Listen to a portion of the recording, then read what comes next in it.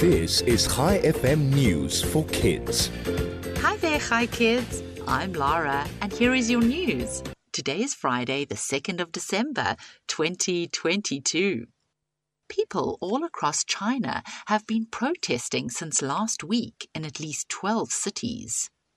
People are angry and frustrated about the Chinese government's strict COVID-19 restrictions. Chinese authorities have stopped the protests and even arrested some people. Some Chinese people have called for the president, Xi Jinping, to step down. Meanwhile, primary school recycling competition Trash for Treats has been running in Cape Town since 2019 and will soon be coming to Gauteng schools in 2023. This competition has involved 35,000 children from 30 Western Cape schools to teach them about recycling. As a reward, kids get treats for recycling. Over 91,000 kilograms have been collected since 2019.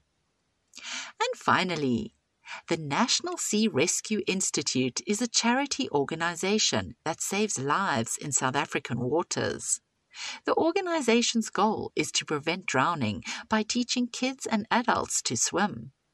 Each year, the NSRI sends out a public safety alert to remind everyone to take extra care when near open bodies of water. Before we end off today, I have a joke for you.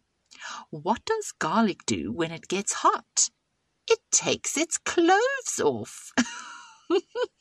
Shabbat Shalom. I'll be back with you again on Monday morning with more news for kids. This is Lara. Over and out.